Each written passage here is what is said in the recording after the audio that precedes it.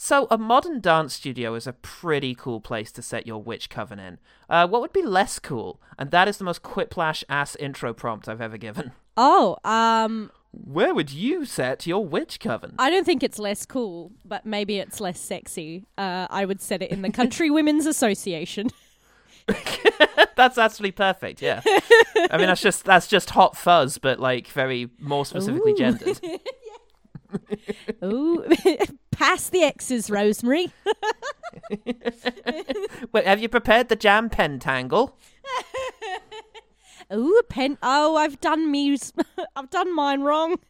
It's just a rhombus. That's not going to summon the Dark Lord, is it? Oh dear. You'll be lucky to get an imp with that, Doreen. Oh my god, I actually really want to write this now. Sort of West Country witches coven who also run a knick-knack shop and a tea room. Yeah, and they're like, they have to crochet their pentagrams. And then a wide-eyed young Australian woman comes in order to be a part of this tea shop, only not realizing the ulterior motives that the proprietors have. It's coming to you now, starring Ellen Graham.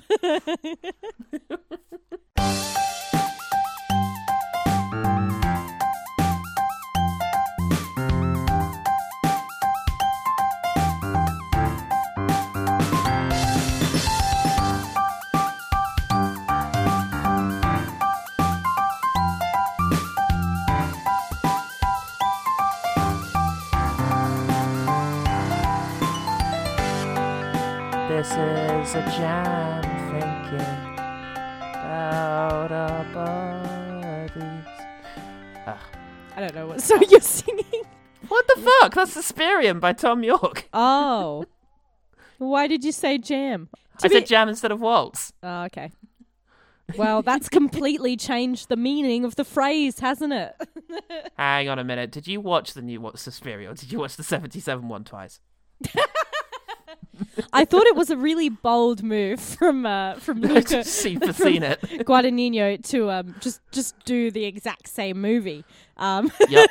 And this is the best CGI youth job I've ever seen. Like, the Susie Bannion actor looks exactly like she did in 1977. I know, right? I find it hard to actually listen to what Tom York is singing. It just is like an unintelligible wailing that pierces my very heart and soul. and you just telling me now that it has lyrics, I'm like, oh, I guess in the same... It's like whale song to you. Yeah, I guess in the same way that, you know, a dog understands Shakespeare. Is me understanding Tom York. It's very complex. I mean, you've understood how to pronounce the name in spite of the H, so I feel like that's all any of us need to know. Great. Anyway, witches. Yeah. Look out.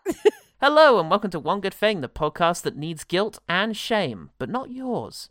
I'm Paulina Marcos, and I am joined once again by Ellen of Podcasts. Ellen, tell us your true name.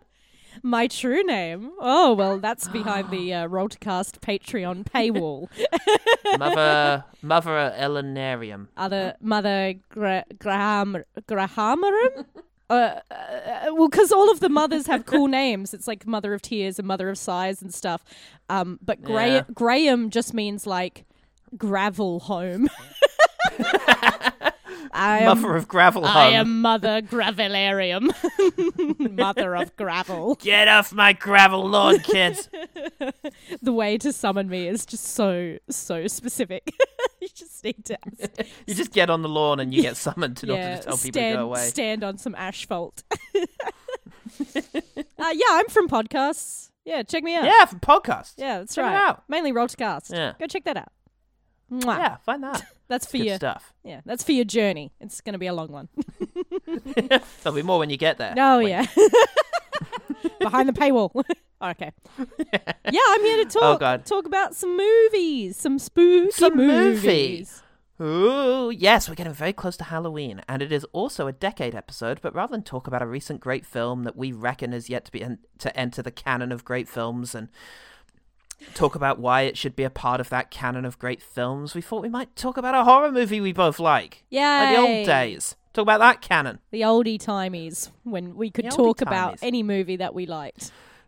When we weren't bound to these arbitrary constructs we had created through which we would see film. Kind of like a witch's coven. Being bound by Oh its my own God. hubris. Yes, we lost our way, and now Ellen is here to either redeem us or explode our heads, I guess. Yes, what do you because- choose, Sister Paul? Death. Do you and Gilbert's like, oh, watch Grown Ups 2 again. All right. So, we are finally talking about Luca Guadagnino's 2018 horror film, Suspiria. Suspiria, as I like to say. Suspiria. You're making some kind of deal with them. I don't know what you're talking about.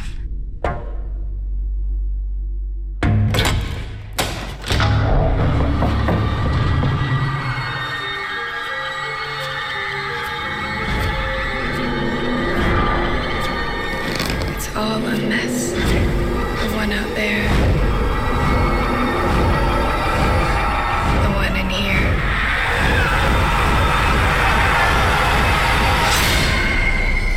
The one that's coming. Yes, Ellen and I have had this on the books for a while. It is an homage to the classic 1977 horror film by Dario Argento, Argento's most famous and influential film.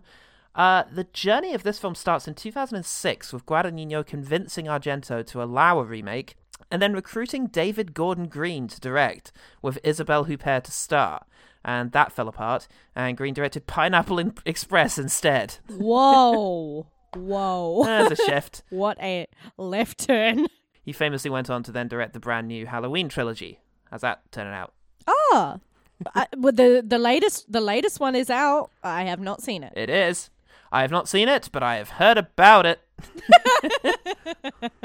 But I enjoyed Halloween Kills, so I guess we shall see. What happens. Was Halloween Kills the second one? Yes, Yeah, the one with like the mob justice. Yeah, I did like that. Yeah. In 2018, Guadagnino said that this was his most personal film to date. Terrifying man. Wow. Oh, This is the one I relate to the most from my life. it's a bit spooky. That's a bit spooky. Critics were not so ready to believe the worst is over. David Edelstein at New York Magazine said the movie would be a hoot if it didn't drag on for 2.5 hours and feature witches who talk so much that Hansel and Gretel would fling themselves into the oven to get it over with. Blah, blah, blah. Oof. Also, this movie would be a hoot. It's correct. That's what I was thinking during several sequences of this. You know this, what This is a hoot. Yeah, you know what I go to see. When I go to see horror movies, I go, I hope this is a hoot. I hope this is just a dynamite time for me and my gal Friday, because I'm an anyway. I'm an old-timey man with an old-timey man. thoughts. Give a hoot, explode a Nazi. Oh, all right. Actually, that was the posters. That's not a bad tagline. Public, meanwhile, thought it felt like what they think it must feel like to fuck. Aaron Anderson, over on Google, I think, said, if you're freaky, you'll like this. If, on the other hand, you just wanted some spooky entertainment, go elsewhere. Well, I'm freaky and I want spooky entertainment. What do I do? Well, you have to watch this, but then you have to watch, I don't know, all of the Texas Chainsaw Massacre remakes. Not the good one. Monster would do that? Not the good one. Just the bad one. Only a freak. If you're freaky like that. God. If you're freaky, if you're kind of Suspiria-style freaky.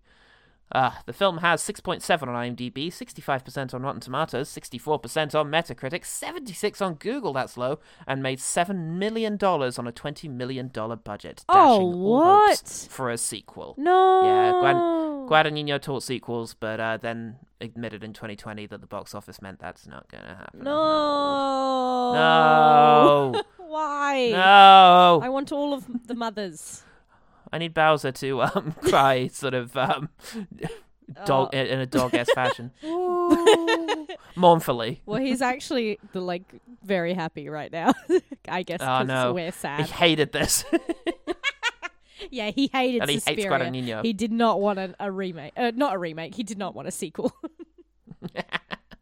Oh, God. So, Ellen, you lacrimarum. Yes, I am she. What's what? I like that. Suspiriorum is just really, I am she. macromom. Yeah. I've combined both of the mothers.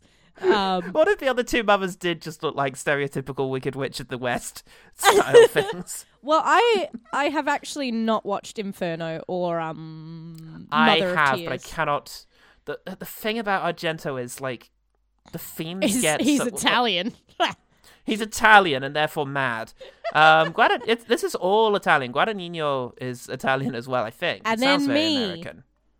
And then Ellen Graham reviewing it. You get an Italian in to talk Italian directors. I appreciate it. Yeah. What's one thing about Suspiria 2018 that made you want to die? By which I mean, why this? Suspiria. I think I saw Suspiria twice in cinemas.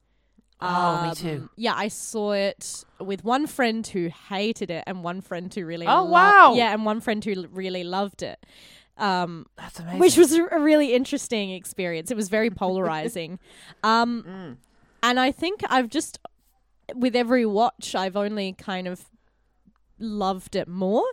Like, I think when I first watched it, I was really absorbed by just how visceral everything is, and just the, as someone who's studied acting and has gone through like that kind of fanatic adherence to a strict hierarchy within an artistic space where it does breed fanaticism. It does breed just black and white thinking of following orders, and deifying and deifying your leaders. Similar to like Black Swan, that is always going to scratch a nice itch for me horror-wise. And as well the choreography and just how everyone talks about the bone-breaking dance scenes, but as well when they dance the final piece, Volk, I was just absorbed. And I think there was something so fantastic about the way they translated movement into witchcraft. The idea that I love that. And studying a little bit of Feldenkrais in acting school, which is essentially like a movement theory. We had to like dictate sometimes movements, and we would do these weird exercises of inhabiting like different strengths, different levels, different weights, different energies, and it does feel very witch-like, trance-like, and I was magnetized by that. And I think the more I've watched it, the more I've really appreciated as well the overall setting, just how oppressive the memory of World War II pervades everything, and how dense this movie is. It's like a delicious German cake. It is. It's very full on. A German cake as made by Italians. Oh, mate.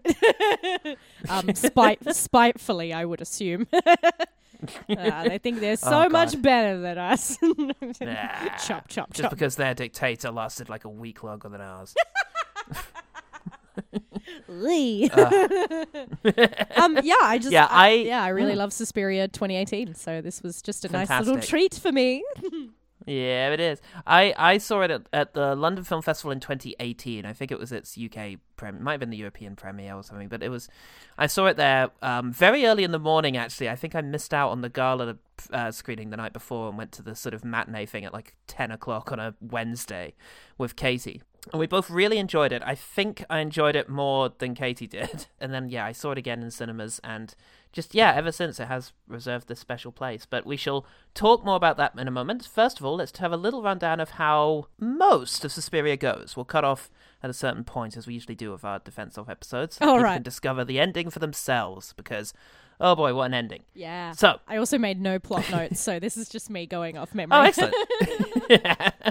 Well, it's 1977. Star Wars came out this year, as did Suspiria. The first one. So everyone's very emotional. And we start with Angry Germans, standard. And Kick-Ass is going to see her therapist, as Tilda Swinton. Aw, spoilers. Spoiler alert. Nah, spoilers for the press so team. It's old man Tilda Swinton who talks like this. These mothers, they could be code names for founding members with metaphoric histories, I don't know. But I do know you are living with dangerous people. Yes, Tilda Swinton 1, as I shall call her, for no particular reason. Call him, I should say. Yes, but Kick-Ass is mad because the witches are going to keep Tilda Swinton 2 alive by putting her inside of her. But if she leaves, they'll pick another girl. I forgot how early this all gets laid out. Yes. Yeah, it's not really a mystery. Not really. Here's what's going to happen. Yep. She's like an old mafia fixer. All right, here's what's going to happen. I'll tell you what. Oh, and Tilda Swinton 2 is not someone you necessarily want possessing you, incidentally, as you'll find out later on. Yes. This is going to get very confusing.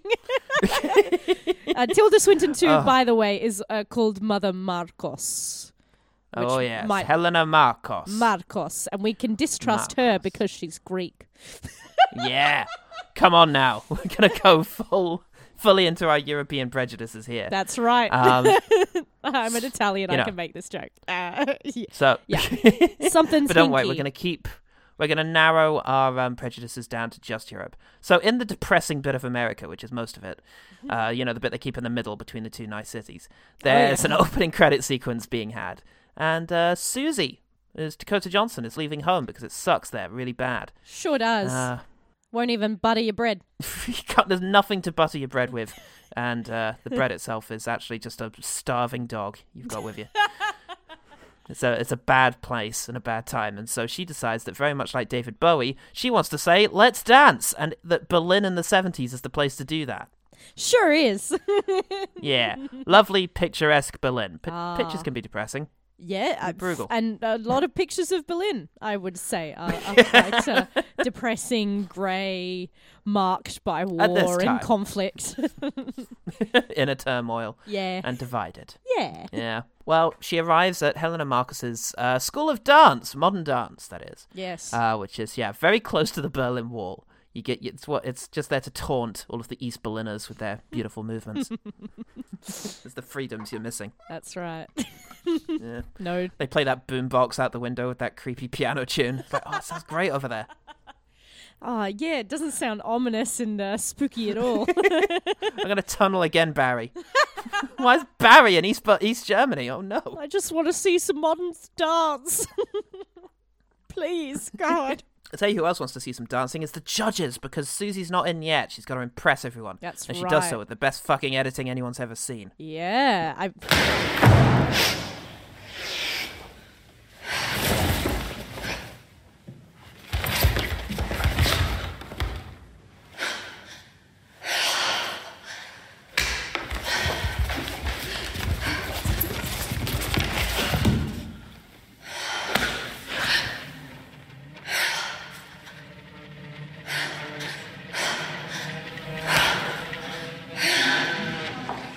I know that Dakota Johnson learned she did 2 years of ballet for this role. Yeah, so some of the, I believe so. Yeah, some of the dancing is her, but yeah. Oh man, at that speed, it's very good stuff. It's so good that she attracts the attention of Tilda Swinton 3 from the next room. Yay, Madame Blanc, if you're keeping score. That's right. Blanc, indeed. No relation to Daniel Craig. To avoid confusion, it's Tilda Swinton 1, 2, and 3. Yes, that's going to be much less confusing. Yes, Tilda Swinton 3 in her beautiful flowing robes, who is the dance director. Not the head of the company, but she's the main artistic director, I think you could say. Yes, some various intimidating looking ladies. Boy, would intimidating looking ladies. Mia Goth is here. Yay! With her accent. Hello, hi. I'm sorry I'm late. It's the rain. Whenever it rains in Berlin, everyone jumps in a cab, and like an idiot, I just let ours go. Hi, I'm Sarah. We're gonna have to take our chances on the street. Is she American? What is she? I don't know. Her accent was very what's her name from Don't Look Now? God. Oh God, I'm trying to remember two things at once. Oh no. First of all, who was the lady in Don't Look Now? I don't know. Damn it. I didn't watch it. One of my it. favourite horror movies. Julie Christie. She's going very Julie Christie with the accent. Oh. And then, is she actually English? Hang on. Mia Farrow? I'm looking up Farrow, right? Mia Farrow? No. Mia Farrow. Goth. Mia Farrow? Goth. Oh, right. Yes.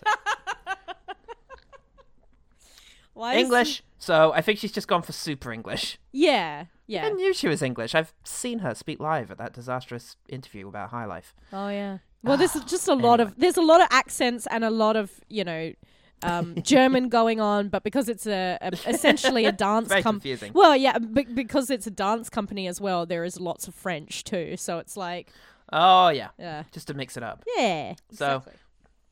yeah.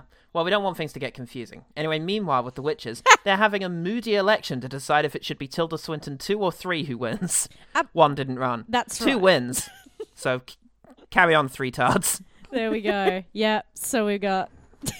Yeah, it's a little vote.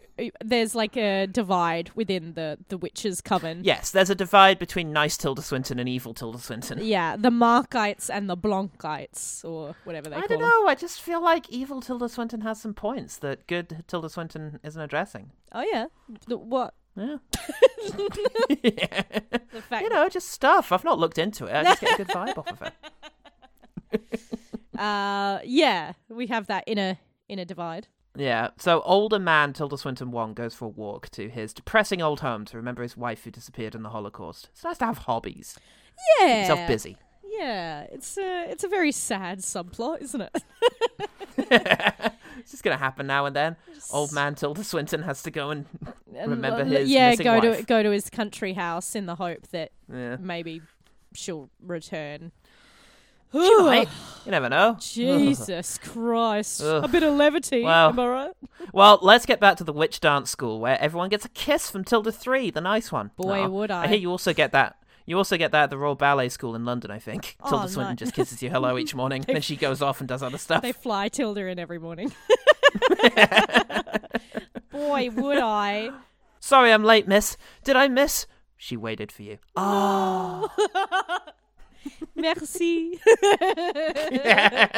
Merci, Madame Swinton. She doesn't speak French, and she really hates it when people speak French. So she just... Oh, fuck. She hated this movie then. Yeah. Yeah. Tilda Swinton 3 steps in front of the class and it's like, oh, by the way, Olga's the one who's going to get possessed by the old witch now. Everyone cool with that? Yeah, sure. I'm not. Anyway, let's start. But yeah, Olga's not happy with it, so she tries to storm off. Tilda 3 does try to calm her down. Well, yeah. Patricia is gone, Olga. We don't know where.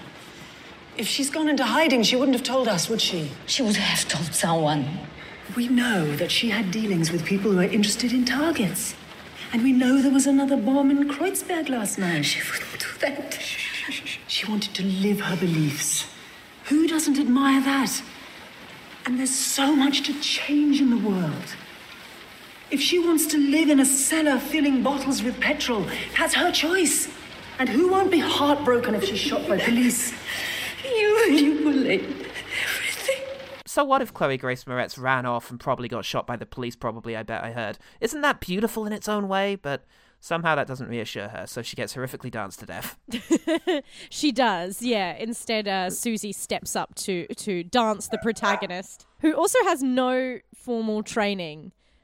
And Susie says, I can dance this role of the protagonist. I have no formal dance training, but I have seen it performed live 3 times, and I've watched it a bunch at the library. Yeah, and she does. She can do it.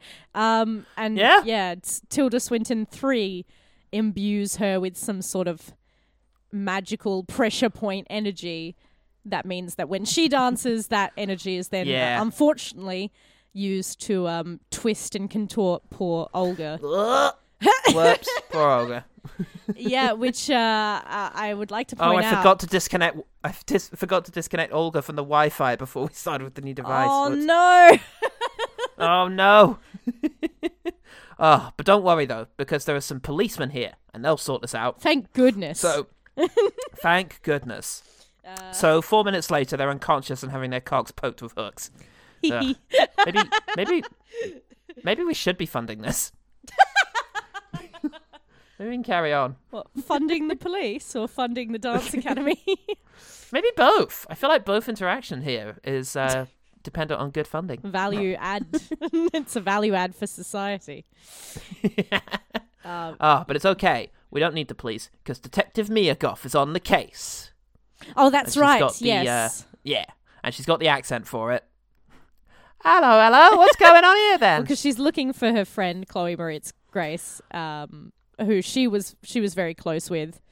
Yeah, and she thinks probably didn't get shot by the police or just run off and disappear. Yeah, although she was very involved in the RAF, the sort of revolutionary wing of the Baader-Meinhof complex thing.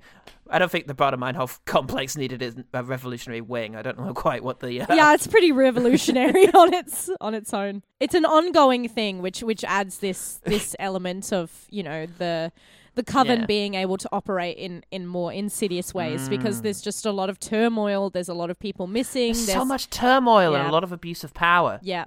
And there's a Metaphor for parallels as something. well.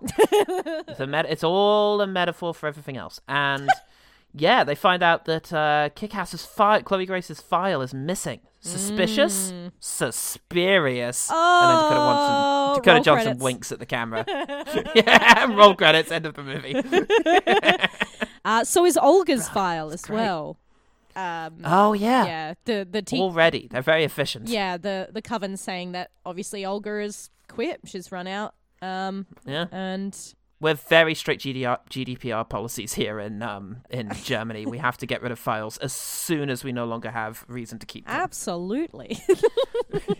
Data protection is very important to us. Witches. I mean dance school. Dance school people. Yeah, that's the one. That. Yeah, you said it. So, Anyway. speaking of witches, they all have a big meetup. Hey, what if Tilda 2 isn't really one of the three mothers that we all worship and are trying to transfer her spirit into a new body for? And what if doing so into Susie might fuck up and kill her again? Oh, all right, fine. Well, I'll keep sending her our weird vision dreams and make her practice this ritualistic dance to help prepare her body for possession. Oh, we also need a witness. Oh, okay. Well, Tilda 1's been poking around, so we'll probably just manipulate them. I'll conjure his missing wife and lure him here. Oh, cool. Wow, this is really frank. What do you expect from a bunch of Germans? Wah, wah, wah, Oh, wah. they're so efficient. They're so frank, eh? Yeah. So Frankfurter. Yeah, there's dispute about whether Tilda 2 is the embodiment of this great power, this like archetypal. Yeah, Mother Suspirium. Yeah, there's like these three. Also Suspiriorium. Yeah, there's three mothers that kind of predate other Yes. religion. You know, these three, not crones, but essentially you have your goddess in triplicate kind of thing. Yeah, sort of answer to the Holy Trinity kind of Yeah, which Yeah. pops up a lot of in different faiths. But yeah, there's dispute whether Mother Marcos is this kind of embodiment, but also whether the ritual needs to change, whether it's about the person being possessed or whether it's about the ritual itself. Yeah, it's just a lot of division amongst these. Yeah, the prevailing line is that the person the soul gets transported into needs to be willing, and that Chloe Grace Moretz probably wasn't too willing, seeing she kept running away. That's a good sign. Yeah, I mean it's a sign that she's not quite up to it. Yeah. Whereas Dakota Johnson is taken to all of these She's visions and loving all stuff this. like a fish to water. Yeah, she loves it. She loves all this stuff. Suddenly she can speak French and jump really high. Oh It's yeah, great. they steal someone's jumps and they give it to Dakota Johnson. And They stole my jumps. I felt really bad about that other girl. Now my hoops are going to be really basic. I'm gonna get teased at the basketball court. My mother's going to get so disrespected. And there's nothing I can do about it now. Yeah. It's a terrible day for that chick. Anyway. Yeah. Tilda 1 goes to the police, but they're all rubbish as their penises are. How do you know that? I mean, no, it's not. I think it was less about the actual penis and more the fact that they could just Yeah. Yeah, they can just do it. they could just poke it with a steel rod. It's all right kind of penis. Yeah, well, you know, A middle-aged, it's very larger man to have. It's very cold in Berlin. It's very cold all over Berlin is what the weirdly that performer wanted to list at the beginning of the credits, but Luca Guadagnino decided it would be inappropriate. So yes, it's back to Detective Miyagov, and What? Oh, that's it. Tilda 1 takes her for some strudel and tells her that the dance company is evil. Do you mean like properly, literally evil? No, don't be absurd. But maybe. Typical woman. I don't mean actually evil. I just mean they're kind of bad.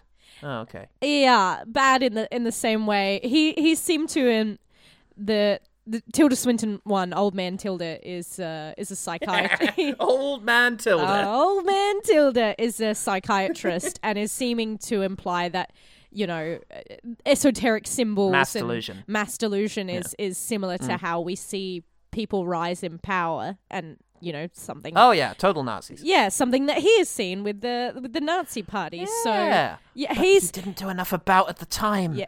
He didn't get his wife out in time. Exactly. In spite of her concerns. It's gaslighting, and none of you should stand for it. Exactly. We only support girl bossing in this film. Most girl bossing. Yeah. So, speaking of which, let's have breakfast with the witches. Nah. So how are we getting on possessing this girl? Well, how come it didn't work last time? Well, she was unwilling. That's why we're grooming Susie. Oh, yeah. It's good to repeat it, though, so that everybody's on the same page.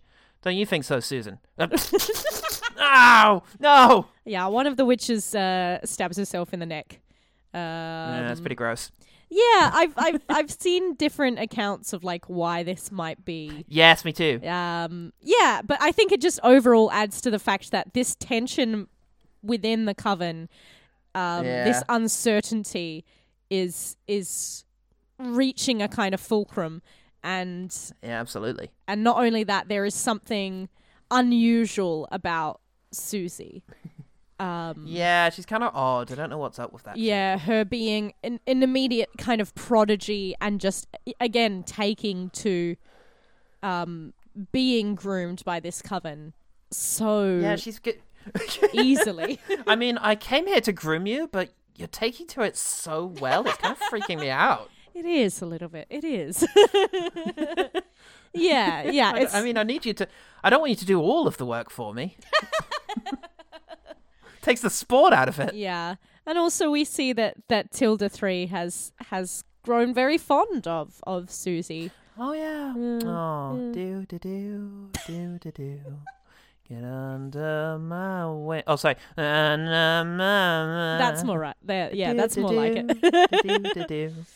So, well, speaking of exposition, Tilda 1 meets with Detective Goff, and every time I say that, I imagine her in like a deer stalker and a little eye thing. Oh, and be good with that. He tells her that there are 3 mothers, and Tilda 2 claims to be one, but might not be because Tilda 3 doesn't buy it. Also, the witches are like Nazis. I hope you're taking notes on this because we're only going to cover it. We're only going to cover it once more. He's opening like the diary that he's pulling the information from, and just has theme circled like 20 times. Relevant ?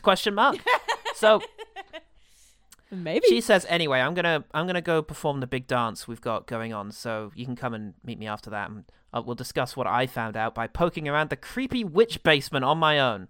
Yeah, that sounds good to me. Hell well, yeah. Good luck with the dance. Break a leg. And oh, that's cruel. That's cruel and unusual. Dude. Even she says, dude. I read the script. I know what's happening. There's no need to be a dick about it. Yeah, she's going to go poking in a witch hole, which sounds more suggestive than I meant it to mean. Yep, it's time for the big dance finale, and as Kevin Bacon and Patrick Swayze both prepare themselves and squeeze into their lycra, we shall leave our plot rundown there. Ooh, but just know, guys, Ooh. It gets freaky. It gets pretty freaky in that final half hour. It sure does. There's a lot of fun stuff. Yeah. And it's just about at that point that my flatmates came home and watched the rest with me. Yay. No one watched it with me. As I desperately tried to fill them in on context as heads started exploding. Oh, God. That's the worst time to come in to that film. And, oh, Jesus. Jesus Christ. It just reminds me when I was trying to watch Twin Peaks: The Return. And my mum kept coming in and going, oh, no. Oh, what are you watching? And I'd just go, Yeah. Twin Peaks: The When I Return, was- and she'd go, I'll watch it with you, and I'm like, no, Aw. I'm halfway through like episode 3, and she's like, that's okay, and I'm like, oh, it's not. I'm halfway through episode 3, and I'm not caught up on being halfway through on episode 3. So Mate, it was just very annoying to have like the finale of Twin Peaks: The Return, which was like a very like very like weird and dreamlike Yeah. and just shattering kind of oh, feeling. man. And my Yeah, mum that just turns final sequence. Yeah, and my mum just turns to me with like a second after it's finished and goes, "Is that it?" To be fair, my mum watched all 18 episodes of that show, and I'm 90% sure she also said that when it ended. Twin Peaks: The Return, maybe for mums. Is that it? But probably not. Twin Peaks: The Return, is that it? Is that it? to be clear, I fucking love the way that show ended. It was so scary. It Oh, was perfect. yeah. Oh man. Am I still mad that David Lynch made me sit through 3 minutes of someone sweeping a broom? Yeah, a little bit. But he gave me some. I love good him all the more for it. He's that definitely. that scene was only on my TV. It's just a big prank. This is the cinematic equivalent of having a sort of sub-dom relationship with David Lynch for me. Yeah. Yeah, I'll watch through 3 minutes of this. Now call yourself a dirty little girl. Okay, after which you'll let me spend some time with Dale Cooper. Yeah. No. Definitely. No, do it anyway. Okay. That's what I deserve. God, I love that man. Yeah, he's great. Upsetting man. Suspiria. Yep. Or as I like to say, Suspiria. Yeah, that little exchange just there, which was used in the trailers, I think. The mother of, and then the other two, I can't. Darkness. Lacrimarum. Tears. It's tears. The mother of It's darkness. Tears. Yeah. Tenebrae is darkness. Yeah. Lacrimarum is tears. Yeah. And then just Suspiria's sighs, but just enough sighs. Yeah. Patricia wrote about 3 mothers, lost in time, predating all Christian invention. Pre-God, pre-devil. Mother Tenebrarum, Mother Lacrimarum, and Mother Suspiriorum. Darkness, tears, and sighs.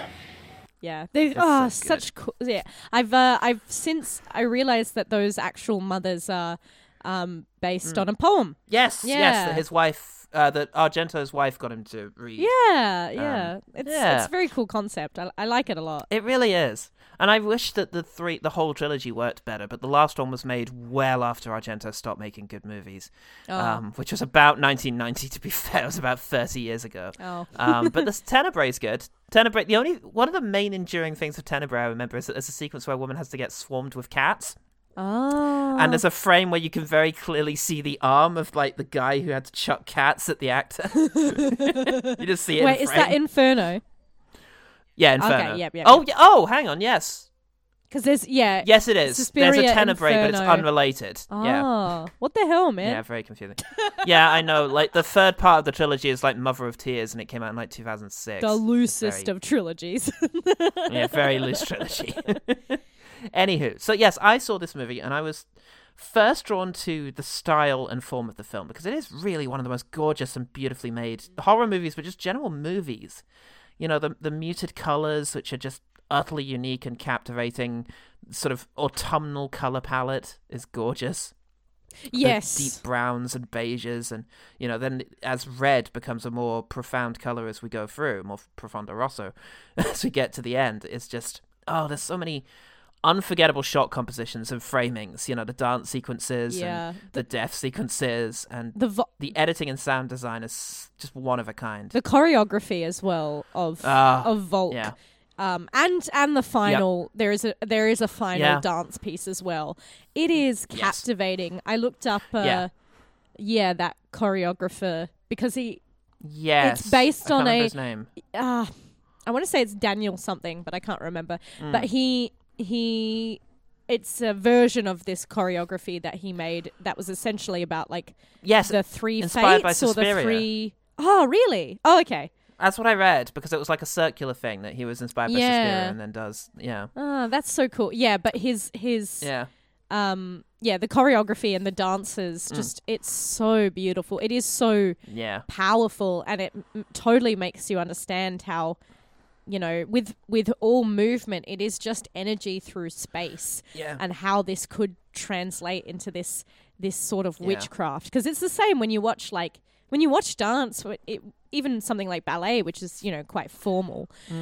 You're just watching these amazing feats of prowess and this control, and it is just like, it is magic. It's propelling bodies through air and you know, dissecting the space with your own being, and it's like, the dance in this movie just really sets my heart on fire in a good way. Yeah, there's a whole bunch of my quickfires pertain to the dancing. There's just a lot of really great sort of individual moments and sequences that are really good, and it's so cool that the dancing is made essential to the story in this version, because there's a ballet school in the original film, and we'll talk more about the original film in our Patreon episode this week.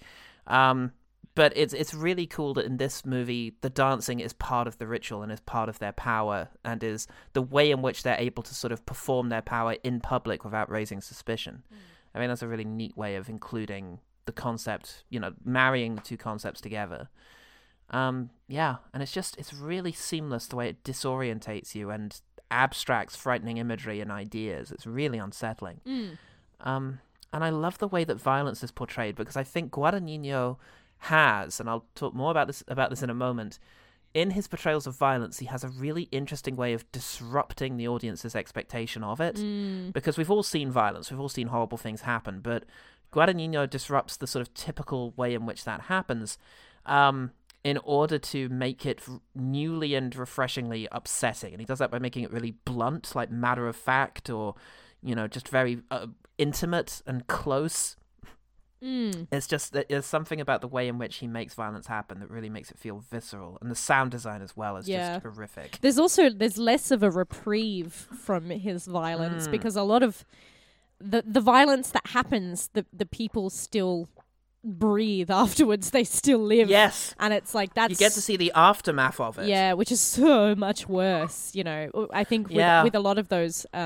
You know, with a lot of kills or violence in movies, especially in horror movies, there's the idea that it's like, you know, it's the fear, it's the shock, it's the hoping, you know, the brief hope that maybe they might make it. But then the actual kill sometimes does give you this sense of relief. It's over now. It's done. Yeah, it's finished. The suffering is over. Yeah. Not in Guadagnino. No. No. Yeah, there's a little detail which I'll get into later in the quick firing, but it's just, it really makes it human. And then we have the thematic concerns of the movie. And this movie has thematic concerns. Theme? It has themes. Hysteria and gaslighting as like a theme, and also just like a sin to be punished is really great. Like, you know, our main guy, the sweet, lovable old man, Tilda Swinton, is not innocent. He underestimates women and doesn't listen to them. And that has cost the life of at least 2 women in his life. Yes. You know. And also it was possible that he was involved with the party. Well, yeah. You know? I mean, he didn't leave. We don't find out much about why. No. Yeah. And he just didn't it wasn't concerned about, you know, what the rising Nazi power could do. It's a film about, you know, guilt and, you know, whether who should be forgiven, and this sense. There's a lot of anger in this film, like a lot of anger and resentment. I think particularly of like this. It's got this younger generation that's kind of balking at, you know, that the sins of the father should just be forgotten. And that there is this kind of sense of like, well, you know, maybe we can just continue. We can just continue, and we can keep the power that we earned and earned. I say, well, exactly. Yeah, it's because tricky. A lot of people like to see World War II as being the end of the Nazis, but the fact is, removing all something like 800 million members of the Nazi Party from Germany would have hollowed out the country. I've overestimated that number, something like 8 million or something. I read it earlier today. Yeah. there were a lot of members of the Nazi Party who just remained in power, and a lot of people in sort of local government levels who just stayed because that was the thing you did. You didn't have enough non-Nazi Germans to replace all of those positions. And so the next generation grows up knowing the horrors of the Holocaust because there was mandatory teaching to kids. Like if you wanted your ration book, the Allies would make you watch like a video of, Alan René's video of the concentration camps. In order to get your ration book. So, people knew about the concentration camps. And so a militant kind of left-wing movement grows and doesn't want to go back to things. And so, there's terrorist incidents and murders and all the rest of it. And, it's the country turned in on itself. And the theme of forgiveness, of how to move forward, but also of power structures that can be corrupted. Because it's all about authority in this movie. And what's really interesting on an intimate level is the abuse of love and sort of feminine bonds. Yes. And the potential corruption of an organization that ostensibly rose to address injustice or to protect each other. And how that kind of thing can turn toxic is really interesting. Yeah, there's a few interesting, tips of the hat to that thing, talking about how Madame Blanc led the dance company through the war. And that was a time where strict ideas about women was to sit down, shut up, and make babies. And we have Mia Goth, kind of espouse this, very bright-eyed, and she talks about Madame Blanc, her attention is as addictive, that she as well, the sense in this film, or the thematic thing of abandoning mothers or false mothers, exactly, that false mothers will greet you and try and suffocate you with this false love. Susie having her Amish mother who calls her the sin. Who's afraid of her. That's right, the sin that she smears on the world, and abandoning that mother for then Mother Blanc, and then there's a lot of themes there about this kind of unquestioned love, I suppose, for a mother figure, and how the Coven use that, but then also you get the sense that Madame Blanc wants to be that kind of mother figure, but then at the same time is still grooming young dancers for this ritual. It's an uneasy kind of place to be in, about bucking change, but then also the company must go on. Absolutely. And as someone who's been big in the disability rights movement, I have seen how structures that arise in order to challenge injustice and to provide a sense of belonging to people can almost unknowingly become abusive kind of organizations that feed on its young members, sort of, cannibalize the enthusiasm of the young in order to sort of further its own kind of quest for power and influence, sometimes for benevolent reasons. But then, you wonder at what cost it comes, you see things like this. Yeah, and especially in the art world, there is this sense of family and bond, and we talk about some of our lecturers like gods, especially like our movement. Sure. Our movement teacher reminds me a lot of Madame Blanc, not with like the outright affection, but the sense that the way she was like. We always guessed about her age, but she had to be past 60, and she had like been teaching at the school since the 70s, and like still did all the movement, was as lithe as ever, and like we would just talk about her as if she was like some strange shadow creature, the way she could just like appear in a room and you're like there's that, and I remember a teacher telling us, like, sometimes for a role you have to be a bit crazy, like not in terms of like your own mental health, but you do have to do things that isolate you from the world, like he was saying it for a role. Sometimes you just have to like spend 2 weeks not going out, not seeing your friends, just putting your head down and doing the work. Like you have to be a bit of a hermit about it. and increasing this sense of fanaticism of, we see it in the film, you have to be devoted. If you're not devoted to this, then you're not cut out for it. And the ones who do leave, they go, well, that's what happens, you know. They haven't got the right stuff. They're not strong enough. And that happened a lot when I was in acting school. It's that thing of like, well, you know, those who can't hack it, get out.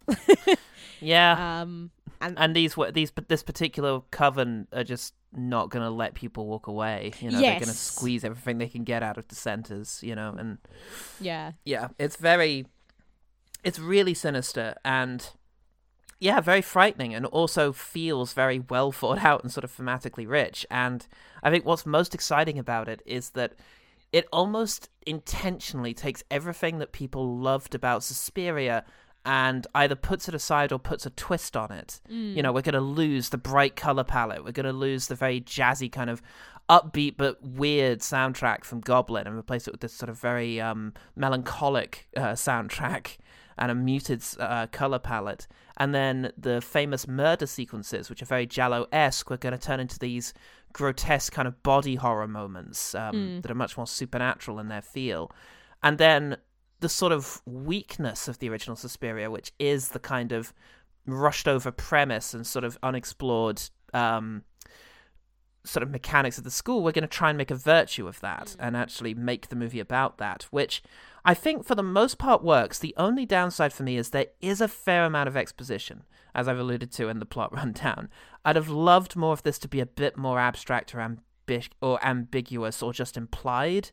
But the nature of the coven, its structure, the power struggle, and the ritual with Susie and what they expect to get from it is all explained several times, in fact, which I know was a big draw for the screenwriter, David, and I meant to look up how to pronounce his surname, Kajganich,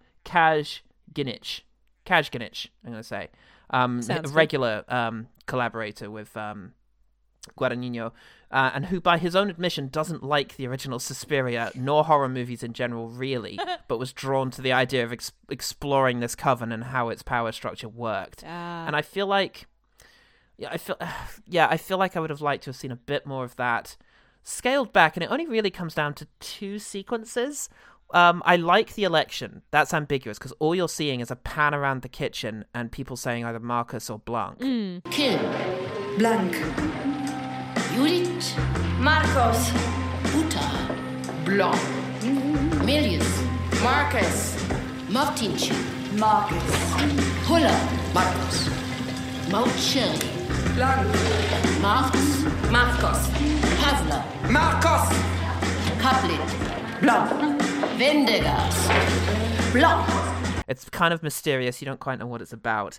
But then the sequence where they're sitting at the breakfast table explaining the ritual, we could probably either lose that or have them talking more specifically about the dance. You know, do you think Susie's ready to take this role kind of thing? And then, you know, with the benefit of retrospect, you can realize they're actually talking about her stepping into the sacrificial role.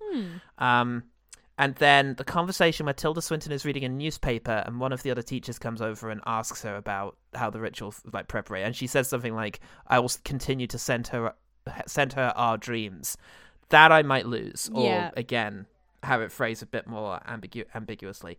But aside from that, I've written here it'd be nice to get more development of Susie and Mia Goth. But actually, I bought into them as their own people with their own concerns and as friends. And I really do like Klemperer's story. You know, when he's not delivering exposition, he's just so haunted by the loss of his wife and so powerlessly afraid of the youth who are going to be consumed by this school, but so set in his habit of underestimating women that he can't break that loop of suffering. And he's just like this powerless witness to the whole thing. He just sits back and fails to understand his part in it all. He's just a very poignant kind of figure. Yeah. And I think Tilda Swinton does a great job at playing him as well. I love the voice. Yeah, that's kind of why me and my friend always like say Suspiria, or Sarah. Yeah, Sarah. I love it. I think it's great. It's interesting, how you talk about the exposition. because I love the film, I don't know if, I'm finding it hard to fault because, like, as it is, I quite like the exposition. But that's not to say if it wasn't there, I wouldn't like it. You know what I mean? It's one of those. If you'd miss it, yeah, it's one of those weird things where because I'm invested and I really like the frankness of the witches discussing how they do the thing. It just and it was kind of a joy to see the internal structure of this company. Not just as a dance company, but as the coven, how it kind of runs in tandem, but clearly there is room where, maybe not clearly, but Madame Blanc has more aspirations of art. Yeah. Whereas, some of the witches are probably just in it for power. Yeah. And, yeah, I guess it bucks the trend of the original Suspiria, which is like, where you're kind of left in the dark for a very, very long time. This, we see the internal structure. We know that we know the machinations are going. And for me, I guess I always feel it's that Hitchcock thing of the bomb under the table of just like, oh my that's true. God. It's getting that's intense. a good point because you know that the horrible thing is coming to Susie. I get what you mean. It's like, more ambiguous language because it's just like, would the witches talk that way? It kind of sounds like they're having to let us in on the secret as opposed to they might talk, about the ritual or whatever. Yeah. But I guess it's the thing of these characters in the world don't know what they're they have no reason to hide what they're saying, but they also have no reason to explain themselves to others. Yeah, that's true. Well, nevertheless, I think this is extraordinary. I think there's real magic in the frames here and something inexplicable and just completely possessing that has made me come back to it several times since first seeing it. Oh, yeah. Yeah, and I think it's entirely its own thing and just a really, really good film. With that in mind, I think we should probably quickfire about it. Cool.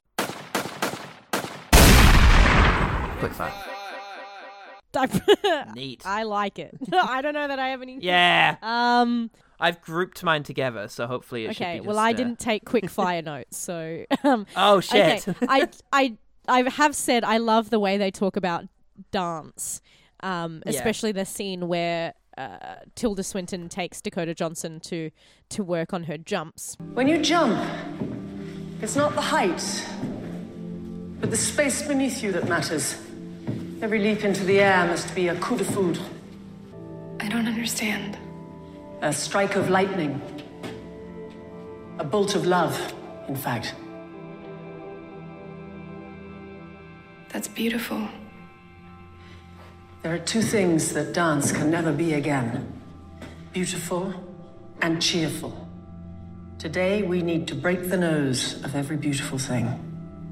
Any conversation that especially those two have about how the dance should move, how it should, react. And I love it. It's always such evocative terms, but it really does help you create this bond between the both of them. And the jumping scene in general is just so magnetic, seeing her just, consistently keep jumping until she finally goes like so high in the air. And I think Susie has the line of, sometimes I only need to be told twice after just like a series of higher, higher, higher, higher. Yeah. And it's just, it's a little funny line and, it's sweet. I like it a lot. Higher, higher, higher, higher.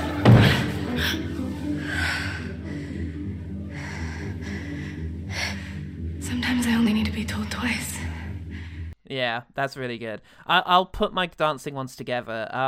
The dance audition is just mesmerizing. The sound design is so good. Like when she does her first move and there's just the sort of kind of sound and then like the slams as we cut back to her and just a and it's really, really powerful. And like the spinning with the flittering and the sort of very 80s style synth that comes in is just, that's incredible.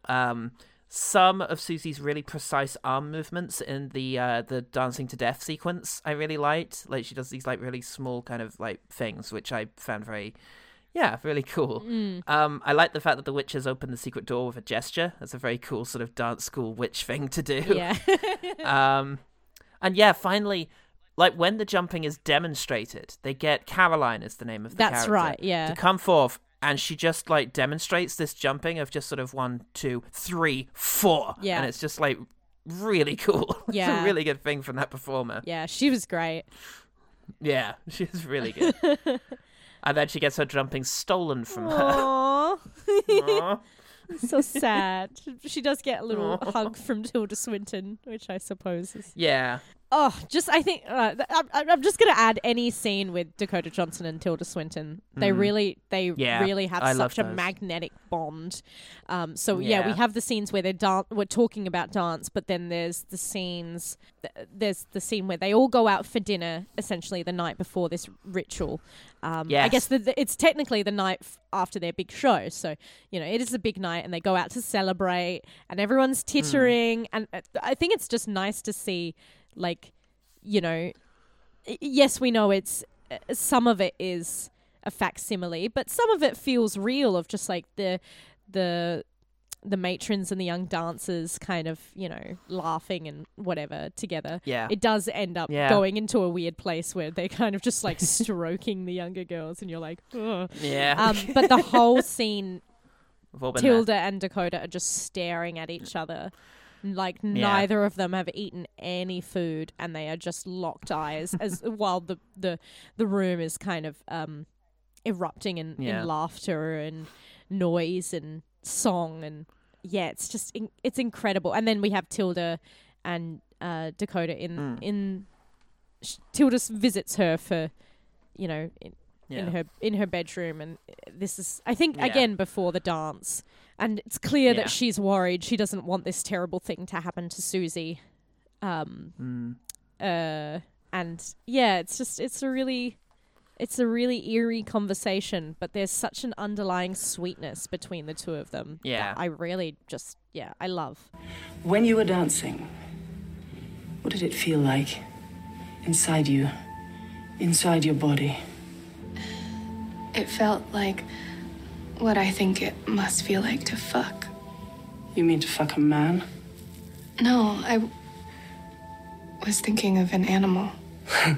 Maybe I'm the one to fall for the false mother, but damn it, Madame Blanc all the way. There is that sinister thing in there where you don't quite know what Tilda Swinton's intentions are and how much she's buying into this and how much she doesn't want to be buying into this. So there's, really good sequences. In terms of the aesthetic, I loved the desaturated palette. I thought it looked great. The sheer power of the red when it starts to sneak in, especially in like the costumes of the dancing, is really cool. The way that the farm looked, the city, the school, and the house at the very end that we go back to and end on is really great. Oh yeah, with the heart carved into the. I know, because the way they cut to it, it feels like suddenly we've cut to Call Me By Your Name. Like it's suddenly sunny and bright, and it's like this could be 10 years later. It could be, however much later, and it's just gorgeous. We see a family living there now. It's so sweet. Yeah. And I love the lettering on the Marcos Dance Troupe stuff and on the marketing for Suspiria, this sort of disjointed like letters all over the place, like they've just been haphazardly placed onto a pinboard kind of thing. I thought that was really cool. Oh yeah, it does give you the sense that your mind is being altered. Yeah. Oh gosh. I mean, like, I think I've talked about the dance, so it's cheating, but maybe I will say Mia Goth leaning back to the dance, how she's kind of walking in amongst this like hidden corridor, and it's all fine. Then we, shot to the dance, shot back to her, and we see these holes have just appeared to form in the ground, like all of these little holes. Those are great. They look great. They do look great, and it's just such a sickening thing. And then when she steps in one and breaks her leg, it's it's visceral. But just the way that all of the rooms are imbued with something other, with something almost malignant, and it's I just remember that effect being really scary, not for a 1-2 shock or a her stepping in and breaking their leg is it's the relief of that, right? It's the climax. Yeah. But just seeing these holes slowly and quietly form in the space is really sinister. I love that. It really is. And Mia Goth's performance of the leg break is just horrible. Her screaming is really visceral and sort of pitiful in its way of like sobbing and screaming, and it's just...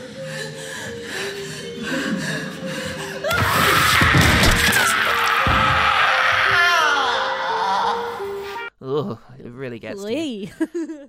I'll have the editing and sound design. I'll sort of lump those together because I just loved them.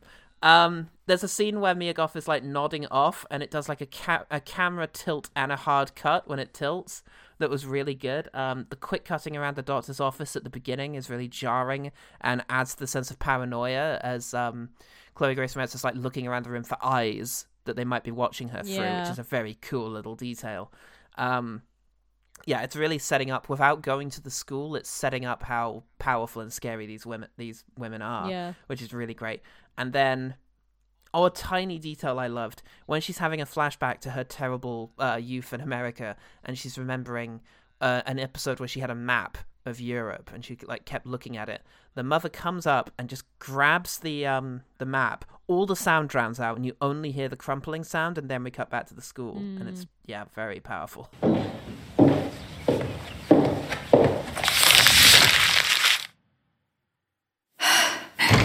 The editing was really great in this film. It just adventurous. I mean, there's a experimental. There's a split diopter. There's like a few. I think there's like a crash zoom on Caroline's face when Tilda's when like, Caroline, you know, basically like, I'm stealing your jumps. There's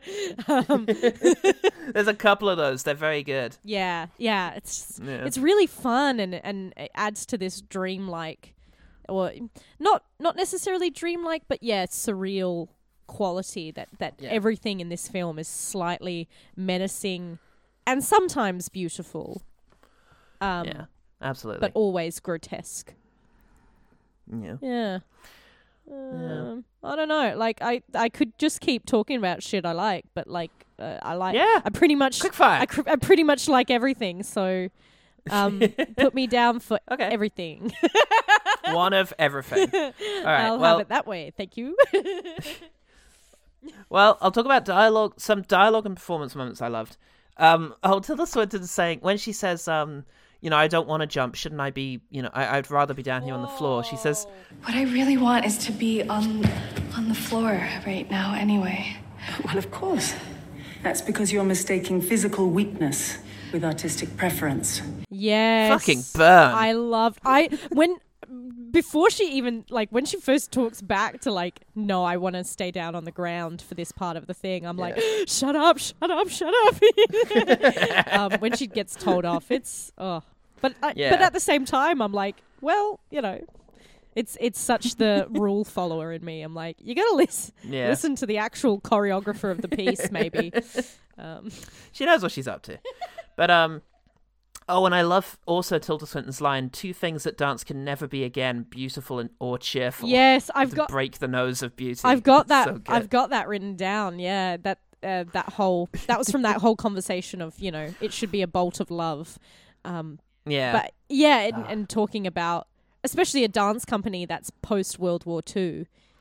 Yeah, where it can never be placating again. Dance can't just be pretty women sort of entertaining the masses and knowing their place. Dance has to be this form of magic that powerful. Will be the way in which they build their future. Yeah. Gosh, anything Tilda Swinton does, including all the cigarettes she smokes. Yeah, most of these are Tilda Swinton, actually. Yeah, so many cigarette moments. Cutting to a different Tilda, her as old man, the exposition on who the 3 mothers are. Again, I mentioned it earlier, I just love how that sounds. To cut to a different performer for once, Angela Winkler plays Miss Tanner. Oh! And she has a great witch laugh.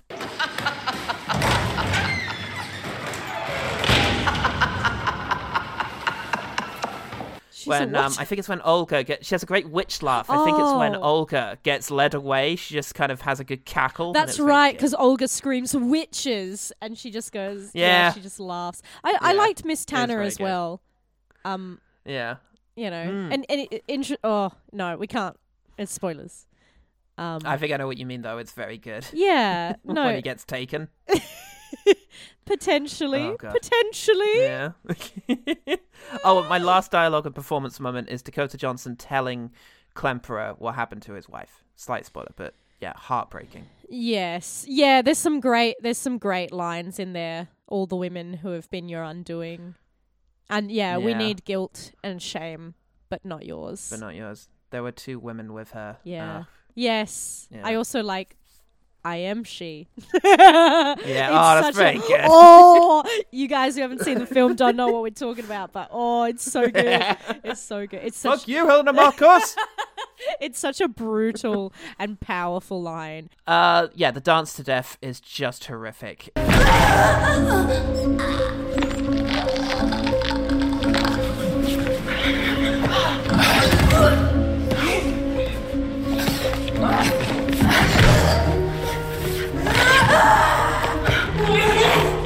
And her disorientation and sort of desperateness just before things are about to happen is dreadful. And then, as we said, after she's a crumpled, horrible mess, you hear her stomach grumbling. Yeah.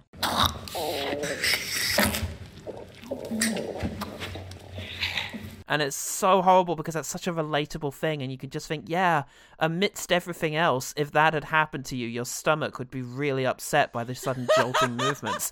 And it's just, sounds silly, but it makes you relate to it. Your stomach it makes you think about the actual reality. Your stomach would be upset from being twisted around several places. It would make grumbling noises, and that makes you think about how that would feel. It's just, oh Jesus! I love that going one. In. Yeah, I was just gonna say that scene, almost zero CGI.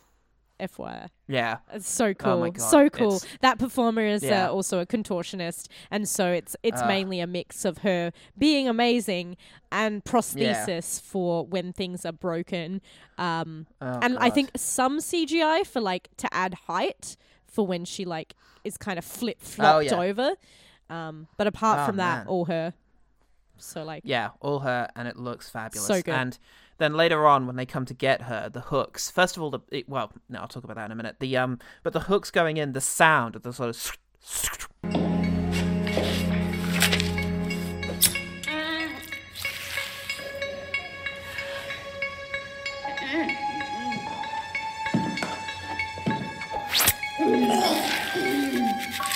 It's just really unpleasant. And then the look of it, the way they just sort of cleanly go in. Yeah.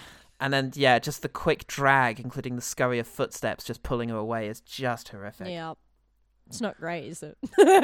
It's really not. And, the witch stabbing herself in the neck looked horrible. Again, it's just so plain and just so, straightforward. It just looks it really gets you. And then, the climax is just chaos. And it's gorgeous and intense.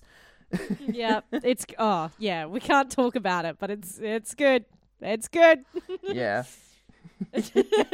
So infuriating. Why haven't you seen Suspiria? Why haven't you watched Suspiria? We just want to talk about it with you. Suspiria. Mother Suspiriorum. Do you have any more, or should we talk about music? Like I said, I pretty much really love everything, and fair enough. I don't want to pinpoint everything all day. I'll probably just butt in when you're about to say something. All right, well, let's talk about the music because I really... I think Tom York gives Johnny Greenwood, his old bandmate, a run for his money here in terms of soundtracking. It's so good. Yeah. It's really soulful. Oh, man. The main theme, Suspirium, is gorgeous. This is a waltz thinking about our bodies, what they mean for our salvation. Piano work there, and his voice is just beautiful, so melancholy. I like, for something a bit more upbeat, Has Ended is the name of the song that plays during the election. That sort of...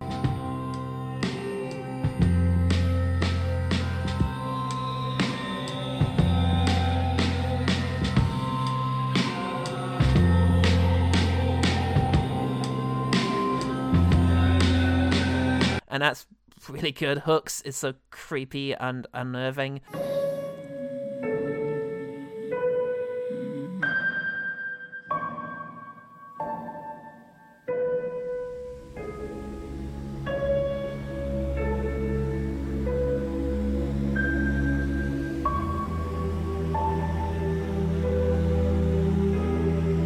Unmade is devastating. Come under my wings, little bird.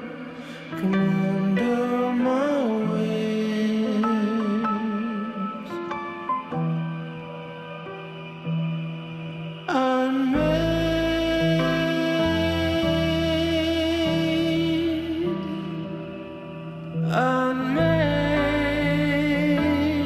Unmade. When Susie says that she wants to be the company's hands, Oh, there's a really great yes. little piece of music that plays. You're in a company now. You have to find your right place. You have to decide. What is it you want to be for this company? Is it the head? The spine? The sex? The heart? The hands. I want to be this company's hands. And yeah, Oh, I I love the forgot to music. pinpoint that, but that's some dialogue I really like as well. You know, Yeah, what do you want to be for this company? Do you want to be its head, its heart, its sex? it's sex. Yeah, and she goes, its hands. And it's like, that's so cool. Yeah. Anyway. That's what Tilda Swinton says back. That's so cool. Oh, that's a good line. Yeah, I really love as well that while the ending violence is so chaotic, the score is so somber and Yeah, beautiful. It's a nice little juxtaposition. yeah, That makes you feel like Absolutely. this violence is almost right. it's almost Yeah. righteous. It's correct. It's you know, it's what happens when you see the mother of sighs. Yeah. These eternal mothers who are not yeah. not nice, not good, not bad, not evil, yeah, just kind of representing all these sorrows. yeah. Yeah. That's such the approach to the violence of this thing, because it's such a complicated organization as the Helena Markos School of Dance. Like, yeah. All right, some miscellaneous stuff before my big thing. The chapter, it's split into 6 chapters, which I also kind of love. 6 acts and a prologue is in a divided Berlin, it says at the beginning, and that's such a like silent movie Dr. Caligari way of like setting up the movie, which really speaks to like Germany's cinematic history, which I love. And then 2 of the acts, one of them's called Taking, is Act 4, and that's a great name to call it. And then the Act 5 is In the Mutterhaus, brackets all the floors are darkness. Yes, all the which is floors really of good, yeah. darkness.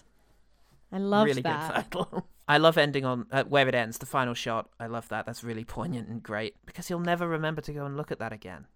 Oh. No one will ever know what that means again. No, but Oh man. you know, things grow from sad things. Yeah. And Oh, you God. don't know whose bones you're trampling on as That's you move true. through life. Yeah. Ugh. Yeah. Makes me think of the new Park Chan-wook movie. And then finally, before my big thing is the post-credit sequence is really unnerving in its simplicity.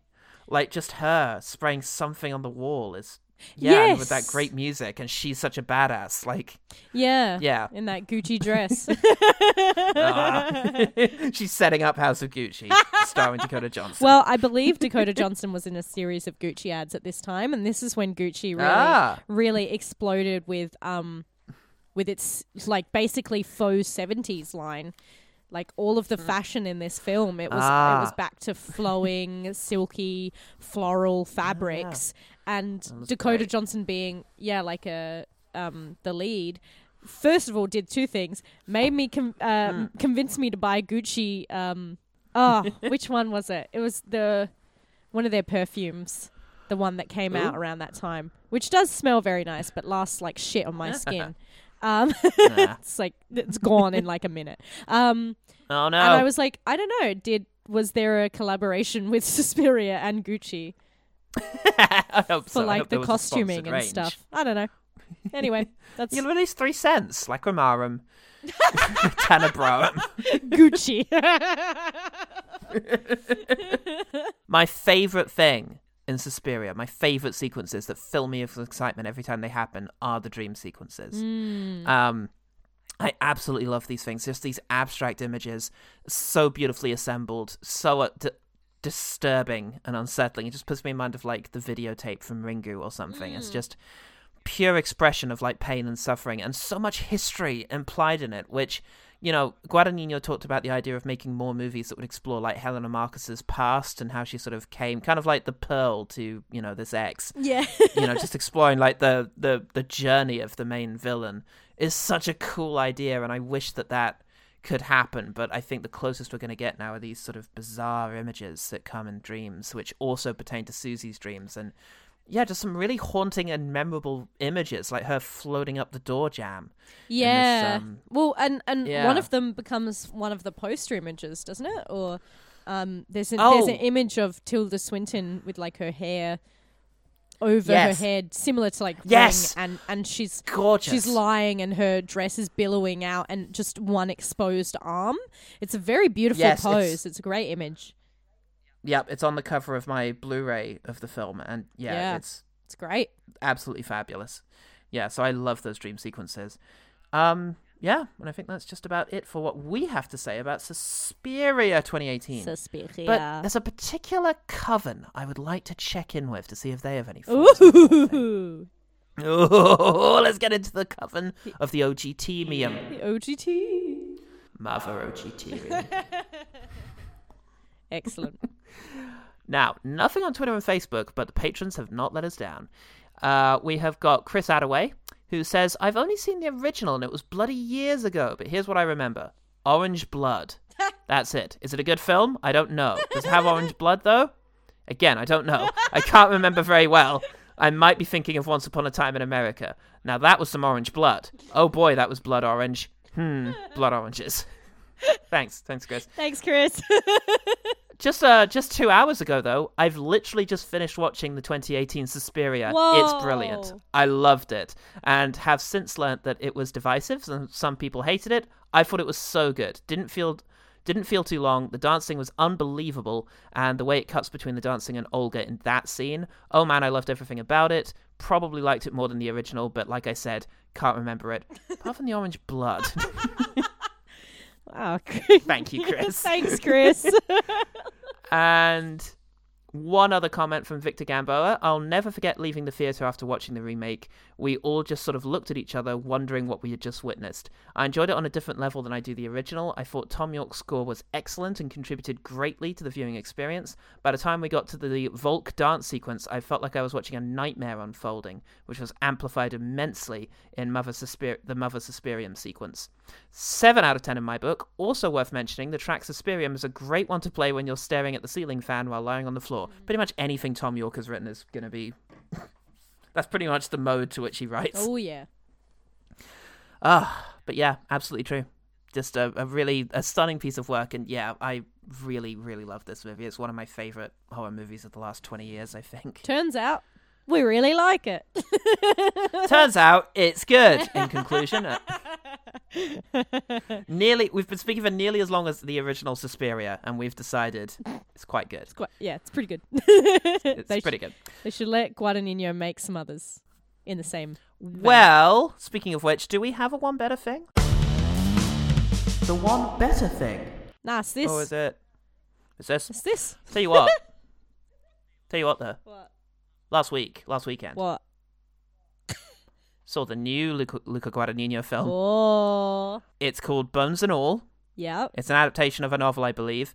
It is a love story starring Timothée Chalamet and the girl who played the sister in Waves, and I need to know her name because she's amazing. Oh, I just saw a trailer for that.